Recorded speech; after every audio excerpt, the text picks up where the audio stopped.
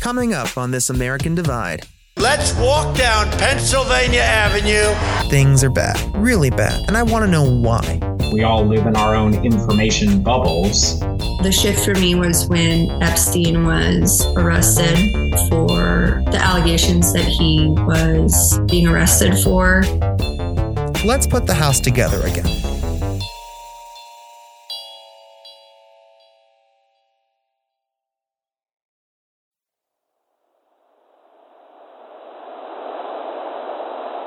Do you like what you see? Is social media harmful? That's the question being raised and debated. We've got families around the country who are dealing with this, as anti-Semitic content has surged on Twitter after Elon Musk, who emphasized free speech, took full control. Use of the N-word also jumped 500%. After close review of the president's recent tweets, it banned him due to the risk of further incitement of violence. It was an enraged mob. They've been whipped up into a frenzy. The alleged attacker posted conspiracy theories on Facebook.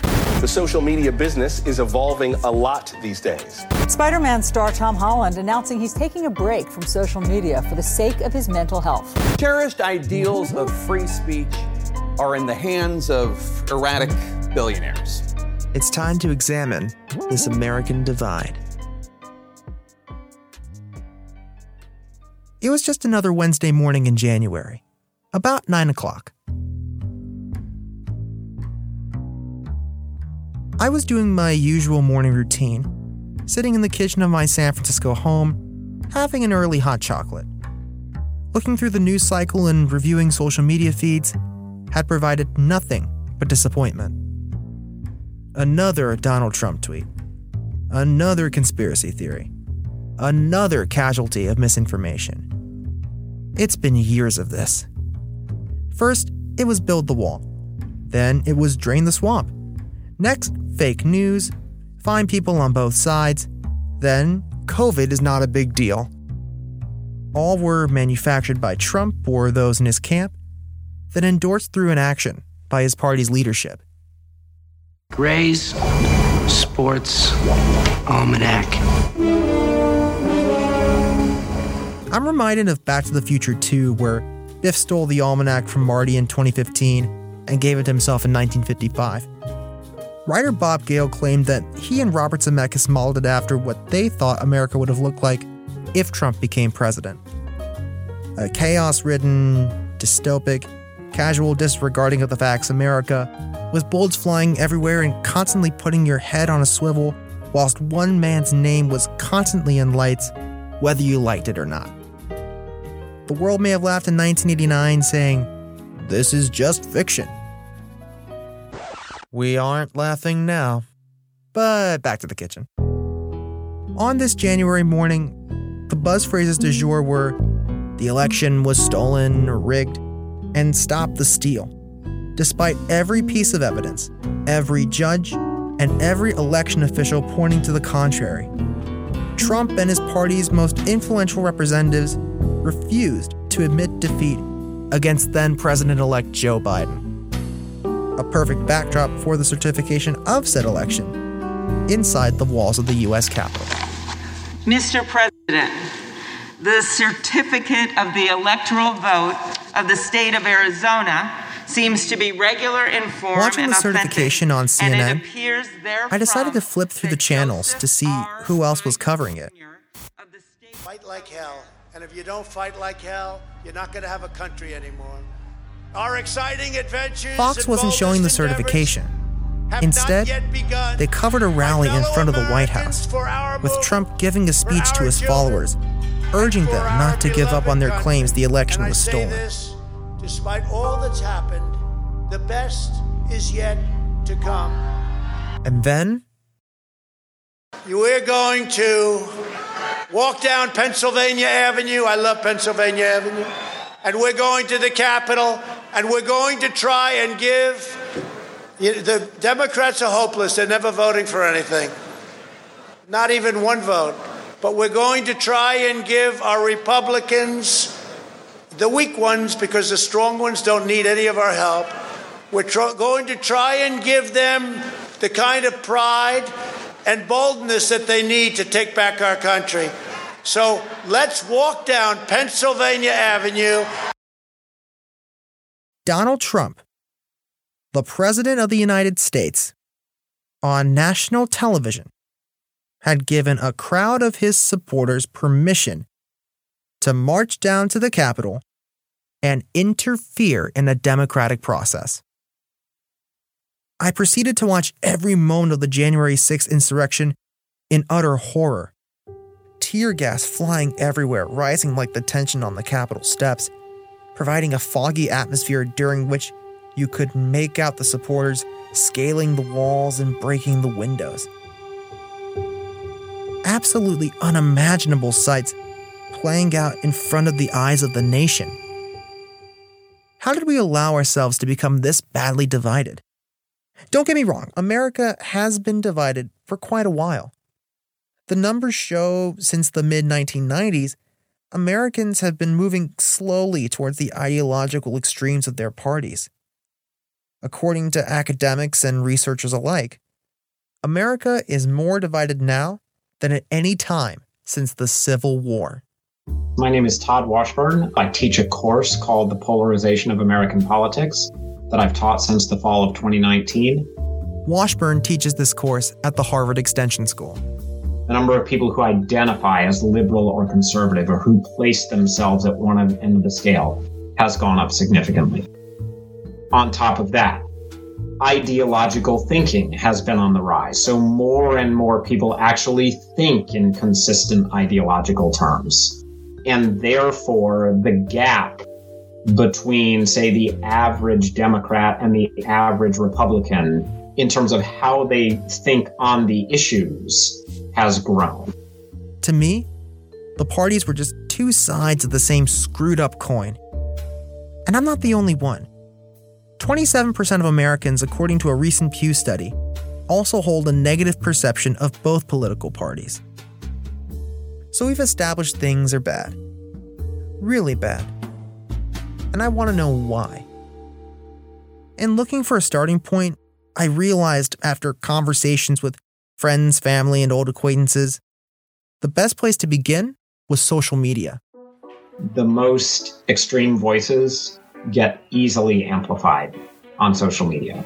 After all, social media blew up around the time the cracks of polarization started to show in America. Since the launch of Facebook, arguably the most popular social media network in the world in 2004, the number of Americans who use social media has gone from 5% to now 72%. That's unprecedented in the world of communication. However, as great as social media has been, and it has been great, there is a dark side that only now is starting to be acknowledged. I would say that I was a believer of QAnon at one time. Celie Smith is a 34-year-old entrepreneur, mother of two, and mental health advocate based in Kansas City, Missouri, who was introduced to QAnon by her then boyfriend. I think for him, he wanted us to have that connection. So it was important for him to have it be important for me too, for us to grow closer together. And it just wasn't. It just wasn't something I was interested in. It didn't seem like a logical thing to put my time and energy into. But I knew for him it was important, so I would do my best to try to act interested. But that's how I first got introduced to the movement and everything that was involved in it at first. In the 2016 election between Trump and Hillary, you didn't vote, correct? I didn't. So describe to me the moment when you first got into QAnon. The shift for me was when Epstein was arrested for the allegations that he was being arrested for. QAnon theories had claimed that then financier Jeffrey Epstein was a serial sexual predator. Wait a minute. I've been hearing so much through my partner that I was with at the time and seeing his post or other people comment about this Epstein character, and now he's being arrested. So now there's some validity to what this movement is saying, and I decided to do my own research. And that is when it started for me. What I learned from Celie is that this is more than a political issue. The problems of social media and political polarization come from multiple angles, each showing us different avenues that we need to explore to fully understand it all. Sure, there may not be an easy conclusion. In life, there rarely is. Indeed, one of the issues of storytelling on any level, including the news, is that we tend to package things into a neat, tidy narrative. Reality does not have that luxury at the end of the day. I'm reminded of Socrates' famous remark, "The only thing I know for sure is that I know nothing." With that inspiration, let's blank slate this issue for the moment and start with what we do know. It seems that America is more polarized than ever, and there are many reasons for it. It didn't appear out of thin air. It's been around for a while. However, such extreme polarization has only become tremendously apparent within the past 5 years. One of these reasons is social media. The problems with social media, for all intents and purposes, have been known about for almost a decade and have not only created and pronounced cracks in the foundation of the house known as American society, but it has also found ways to divide it further. Once again, Todd Washburn from Harvard University. Social media, obviously the internet, that sort of thing, have allowed us all to sort ourselves into online and geographic communities of people with whom we share similar values and lifestyle choices. You know, it's almost a cliche to say that we all live in our own information bubbles, but it's true. It's a cliche because it's true, and the internet and social media allows us to do that. We must look to the future, where we will find solutions and ensure that social media is safer for us and future generations, and ultimately creates a culture that rewards people who share the truth and punishes those who spread lies and misinformation, including the companies themselves.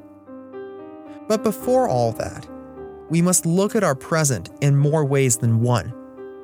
We must examine America's most influential people and companies who create the products with no limitations and no regulation. When we first launched, we were hoping for, maybe 400, 500 people. Harvard didn't have a Facebook, so that's the gap that we were trying to fill. And now we're at 100,000 people, so who knows where we're going next. We must understand the people of America who use the products and fall prey. Further getting into QAnon and digging deeper and spending time researching and taking that time away from my business, most importantly, my family, and above all, my own health, I started mentally breaking. The algorithms that not only bring people back to the product, but also create a perpetual spread of misinformation. You get fed more information that the algorithm believes you're interested in.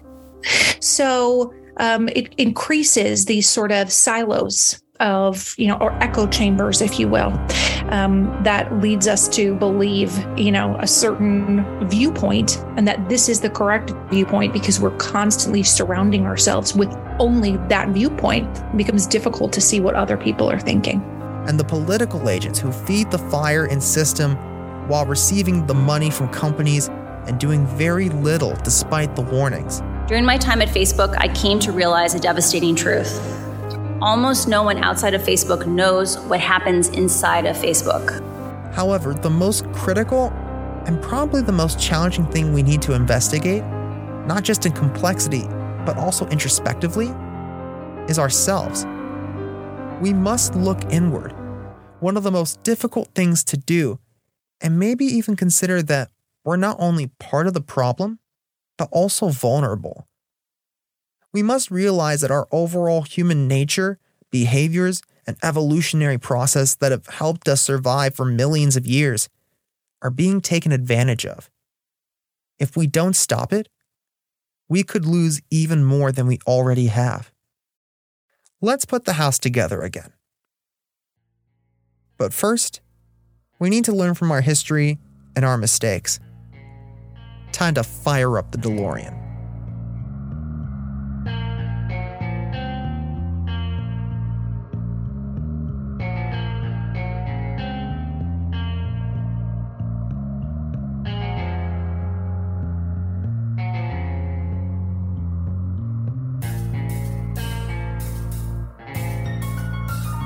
This is Armand Olia.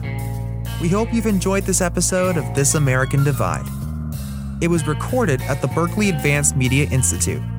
Audio engineer, Armand Olia. This episode was mixed and mastered by Armand Olia. Executive producers, Shireen Marisol Meraji, Jeremy Rue, and Armand Olia. Text copyright 2023 by Armand Olia and Penneth the Sword Productions. Production copyright 2023 by the Berkeley Graduate School of Journalism. All rights reserved. Except as permitted under the U.S. Copyright Act of 1976, no part of this podcast may be reproduced, distributed, or transmitted in any form or by any means, or stored in a database or retrieval system without the prior written permission of the publisher.